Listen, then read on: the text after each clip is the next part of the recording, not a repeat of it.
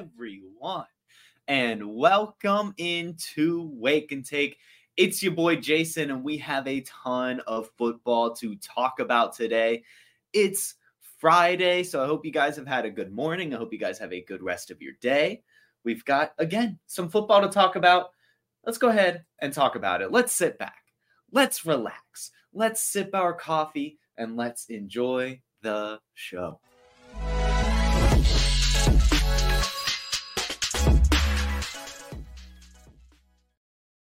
We're going to start things off today with a little discussion.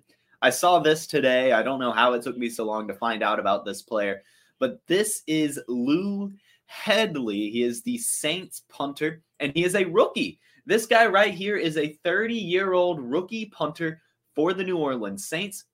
He's an Australia native. He's been a scaffolder. He owned a tattoo shop in Indonesia, as you can tell by his tattoos. And he recently was just punting at the City College of San Francisco before making his way onto an NFL roster. Just thought that was a cool story to share. You know, it's you don't see that very often. A 30-year-old rookie, especially one with the type of life that he's lived. Just a neat little guy. I'm excited to see, how good of a punter he is. And, knowing this type of archetype, he's going to go out there and his first punt's going to go through the damn dome. He's going to have a leg made of iron. I'm excited to see it. But let's talk about some news that you guys actually care about. And we'll go into we'll start small. And that is Matt Corral is joining the New England Patriots. He was claimed off of waivers after being released by the Panthers. One thing to note about this move is that when you are claimed off the waivers, you don't go to the practice squad, you do go to the active roster. So as of today, right now, as speaking this, I'm sure it'll change, but just a fun little quip. Matt Corral is the backup to Mac Jones. He is on the roster ahead of Bailey Zappi, technically. And so Matt Corral, maybe has a little bit of a career rejuvenation heading his way in New England. But if I had to guess, this is more like the Josh Rosen situation where, a team just kind of took a chance on him, and that team being the Patriots. Maybe he'll turn it around. Not much opportunity there. That's not an offense you really want to be a part of. But Matt Corral, unfortunately, is a guy I did really like last year. One of the quarterbacks I was trying to take a chance on because I felt he would have some opportunity in Carolina because that quarterback situation was so terrible. Unfortunately, ended up suffering a season-ending injury, and the Panthers ended up with the number 1 overall pick, and they didn't need to let Matt Corral get any opportunity at all. But I still think, there's some chance out there. I mean, he was pretty good at Ole Miss, and so I would like to see him, make a team, play some football. But that's the Matt Corral news. Another news regarding a quarterback is our man Anthony Richardson has been voted as a Colts captain by his teammates. This was not picked by the coach or anything. This was his teammates felt that he should be the captain of the team. And that's just awesome because of all the things we know about Anthony Richardson, right? We know he's a fantastic athlete. We know that, he maybe has some accuracy concerns or something. But we also know that he is a grinder, always studying film, always studying the playbook, always willing to learn, always working with his teammates. And that has evidently proven to be spectacular. He's won over his teammates, won over the coaching staff already. And now he's a captain going into his very first game in the NFL.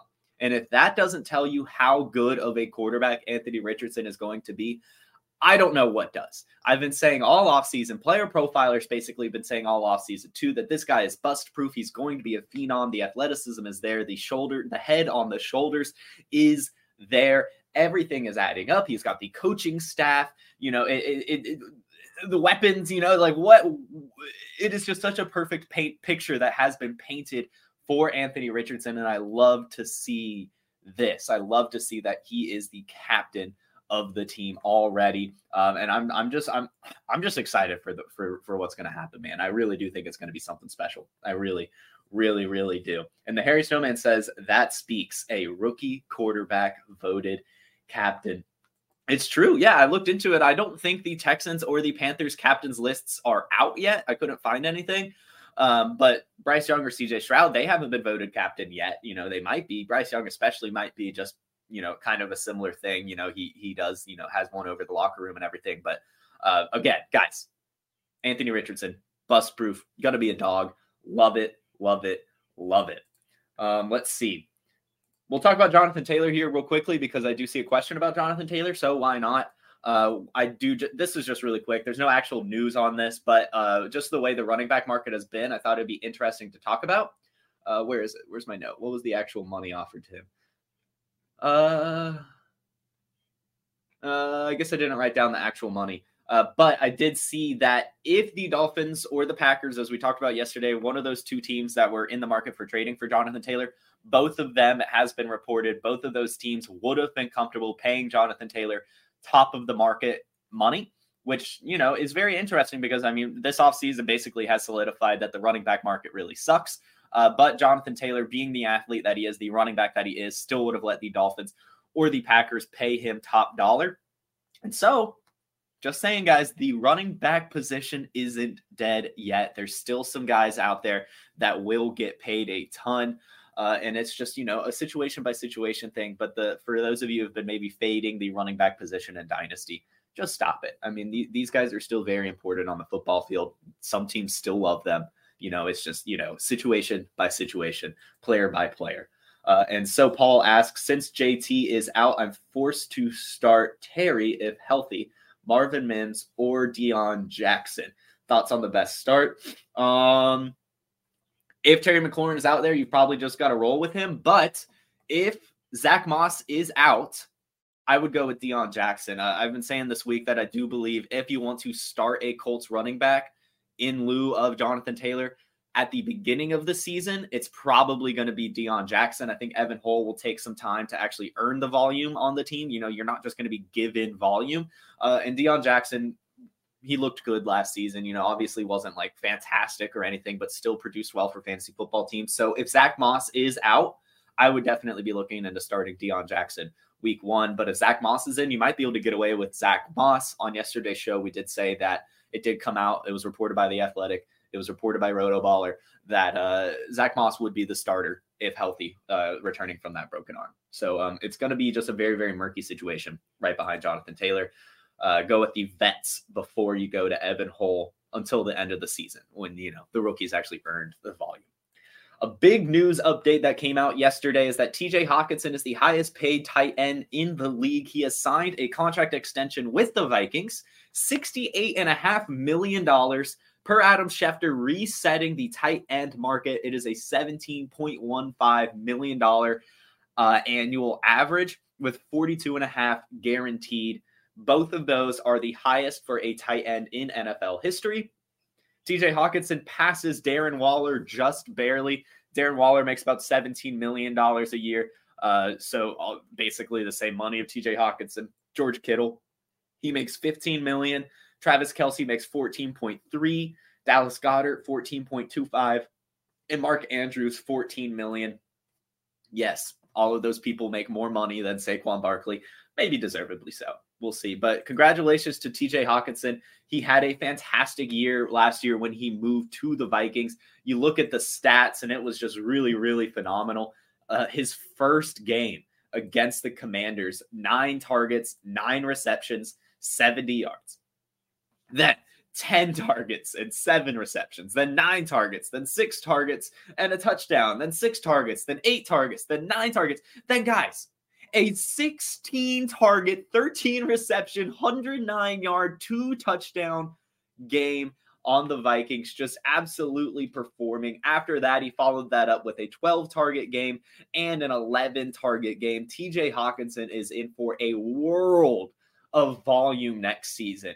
Anyone who had any doubts about TJ Hockenson going into next year, I'm sorry that you doubted him. And I'm sorry that you felt that Jordan Addison was somehow going to out-target this type of athlete. Last year, number 2 in targets among tight ends, number 5 in target share, number 5 in snap share, number 3 in air yards, number 2 in receptions and receiving yards, and even was number 3 in unrealized air yards. So there was still some left on the table. And of course, he finished 4th points per game. TJ Hockenson, again, in for a massive year. I'm assuming his ADP will take a little bit of a jump, similar to what happened to Cole Kmet when he signed his contract extension.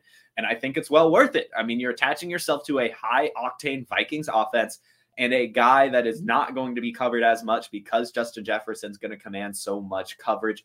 TJ Hockenson is going to average 8+ targets a game again this year for the Vikings, maybe 7, but still he's going to have it. So much volume is going to go his way, and it's going to be something special. I assume he should be jumping the Darren Wallers and Kyle Pittses of the world. I think it should go Travis Kelce, Mark Andrews, TJ Hockenson, Kyle Pitts, Darren Waller. I know that's not how it's going. That's how it should be going. In fact, I would maybe even be taking Kittle over Waller, but maybe that's just the hater within me. But TJ Hockenson, congratulations. Congratulations, TJ Hockenson. What a thing. Somebody asked just real quick, did I ever take the S2 test? No, they didn't ever get back to me. They ignored my email, and they stopped it was traveling around the country where you could do it. I think the S2 test in particular got too popular, and they actually canceled the bus tour going around. So it didn't even come to me. There is one in Tennessee. It's like a 5-hour drive. That's the only one that gives the football test. I emailed them, tried to get in contact. It's been like months now, and they haven't gotten back. But I should probably, hit them back up because I do really want to take it. I think it'll be fun. I think it'll be really fun. Let's see. Next up on the news, let's talk about Mike Evans. It was reported this morning that Mike Evans has stopped, contract talks with the Buccaneers, and it is expected that this will be his last season in Tampa. That's fine, right? I mean, he's getting up there in age. He's been there his entire career, an illustrious career. If they're not going to pay him, go try to get some money somewhere else and maybe try to get another ring. So I'm excited to see what he can do this season. The last time wearing the pewter and the red, and we'll see him in the orange spice this year as well. So it'll be cool. Hopefully he gets a nice little send off here. We've talked about it a lot this offseason. I do think that both really all the Buccaneers are incredible fantasy football values. That team is going to suck a ton, but they're still going to score fantasy points because there's going to be so much garbage time and everything. So I think Mike Evans is going to have some big games. Chris Godwin's still going to command a ton of volume. Rachaad White's going to command a ton of volume. And this offense will be good for fantasy football. So I would recommend taking a chance on some of these Buccaneers players if they fall to you in the draft because their ADP is low. Next up, yesterday or a few days ago, I was a little upset when the Lions released Craig Reynolds. They did end up re-signing him, and it wasn't even a re-signing to the practice squad like some have done, getting cute with it. They did re-sign Craig Reynolds to the actual active roster, so that is the RB3 in Detroit. Him and Zonovan Knight probably right behind him. Pretty good. I mean, this Lions backup is usually valuable, and Craig Reynolds himself has been serviceable when playing, and, is one of those guys that has the trust of the locker room and the coaches and the front office, and will get it done. So Craig Reynolds back on the team. And then, guys, we have an update on the Tyreek Hill situation. It has come out reported by by Ian Rappaport that Tyreek Hill and his off-the-field issues have led to no action by the league. The NFL will not be doing anything for Tyreek Hill for the, I guess it was like battery or assault or whatever, when he slapped the marina worker for trying to kick him and his girlfriends out. He's good. He'll be playing football, as we said, right? As we all knew, a superstar like Tyreek Hill, if anything, it was going to be a slap on the wrist. But given everything was settled, I believe, or maybe it was even dropped. I don't remember. But yeah, no action is going to be taken. Tyreek Hill is going to be out there. It is what it is. Cooper Kupp had a minor setback yesterday in his hamstring recovery. He is day to day, as they say, day to day, which is not what you want to hear at this time of year. We're a week away from football, and day to day usually means about a week. And with those hamstring injuries, they linger for so long. And so I would be worried with Cooper Kupp. It sounds like it's going to take until, like week 3 before he's fully healthy again. And if they don't, let him, like if they put him out week 1, I mean, we could be talking about this lingering really all season because he's not going to have any time to heal. He's going to be playing through a tweaked hamstring throughout the year, and those do not go away, speaking from personal experience as well. So it's a tough injury. It sucks. Luckily, he's not the most athletic player in the world. He does still excel because of his route running and finding spots in the defense and chemistry with Matthew Stafford. So even a 70% Cooper Kupp is still one of the best wide receivers in the league. So he'll probably be fine for points, but you just don't want to hear that he's still battling injuries. However, probably capitalize on the ADP dip that will happen as a cause of this weekend. He's still going to be a phenom. As we know, before he got injured last year, he was still on pace to repeat as the wide receiver 1 overall, finished the year averaging the most points per game among wide receivers. So he's still fantastic. Matthew Stafford's back. Sean McVay's still there, and it's really just him. So yes, the injury sucks, but he's still Cooper Kupp. You can still take your stabs at him. It'll be okay. Another injury that happened is that the Jeff Wilson landed on IR. I don't even know if the type of injury was disclosed. I don't really see anything about it. But he landed on IR. And guys, I got a little hate for it. But I did say, as I've been touting Devon Achane, and we've been talking about players potentially landing in Dolphins as running backs, Jeff Wilson's the odd man out in Miami and always has been. I don't know where the narrative came from that Jeff Wilson is the starter over Raheem Mostert. Mostert is a much better athlete, produces much better. And I mean, it's as simple as just looking at the profiles to see this. Raheem Mostert basically above 90th percentile in everything, whereas Jeff Wilson only cracks the 40th percentile in a couple metrics. Agility score, he's the 40th, and the 40-yard dash, he has a 40th also. So Jeff Wilson plays better than his workout metrics suggest, but still he was undrafted for a reason. He's been bounced around for a reason. He backed up Raheem Mostert in San Francisco for a reason, and he's backing up Raheem Mostert in Miami for a reason, and Devon Achane, of course. And you can also just look at the games last year. When Jeff Wilson came to town, Raheem Mostert was still fine. 14 carries, 9 carries, 8 carries, 7 carries, 11 carries, 17 carries, 8 carries, 9 carries, 11 carries. Totally fine usage for Raheem Mostert with Jeff Wilson on the field last year, and he was better. So Raheem Mostert looking good. Coach McDaniel even came out yesterday and praised Raheem Mostert, said that Raheem Mostert has outstanding focus. I couldn't highlight a guy in a better light. He's someone that's directly heard a ton of noise for months and months and months. Every day it's loud. You see extra focus, epitomizing the journey of an NFL player. He went on and on and on and on and on about this, but basically he goes on to say, I'm proud of him as a professional. And that's another reason why I have such a strong human connection with that player. Guys, Mike McDaniel is just in love with Raheem Mostert. It's not that hard to see. And so those of you like myself who have been drafting Raheem Mostert this offseason, congratulations. Those of you who held on to him in your dynasty leagues, congratulations. And I'm sorry to the suckers that fell for the Jeff Wilson trap. Let's go Devon Achane. Let's go Devon Achane. I don't know where that came from. I just wanted to say it. I think that's it. I think that's all I have for you guys for the news today. Let me double check my notes. Oh, no, sorry. I don't have a little overlay for. Oh, yes, I do. There it is. Joe Burrow. We talked about it yesterday. He was back at practice with helmet and pads on. Just to kind of add on to that, Jamar Chase was interviewed about it. As we know, Jamar Chase kind of had the spat with Joe Burrow earlier this offseason when the injury originally happened, saying that he needs to sit out for 4 weeks, doesn't want him to get hurt, wants to make sure they can have a playoff push. But Jamar Chase yesterday said he looked good. I didn't see hobbling. I didn't see much. He doesn't look like he's having any problems. Joe Burrow is back. Do we have any questions before I let you guys enjoy your weekend? Let's see. Oh, tons of questions. Let's go. Good morning, everyone. Glad to see you. Okay.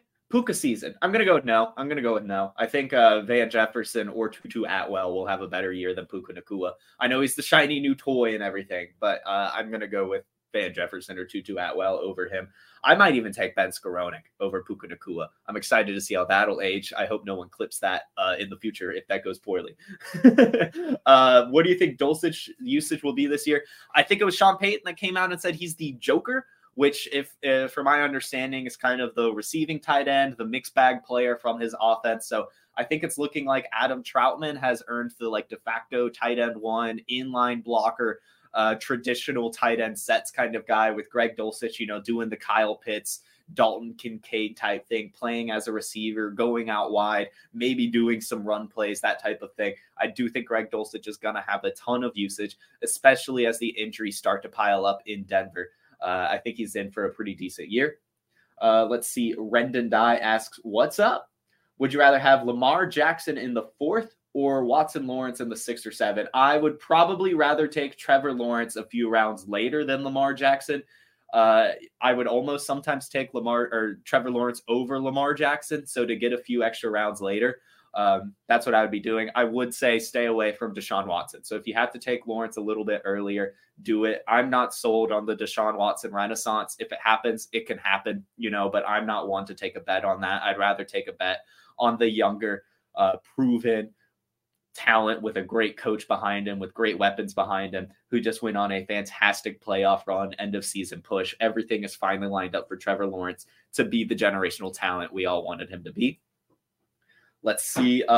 If Cardinals tank for Caleb, which player will benefit the most? Michael Wilson. Yeah, if Michael Wilson needs to be traded for in dynasty leagues, he's going to be their wide receiver 1 down the line, or at least the more traditional wide receiver, the guy who can kind of do it all, run a little bit more of a solidified route tree than like the Marquise Browns or the gadget players like Rondale Moore do.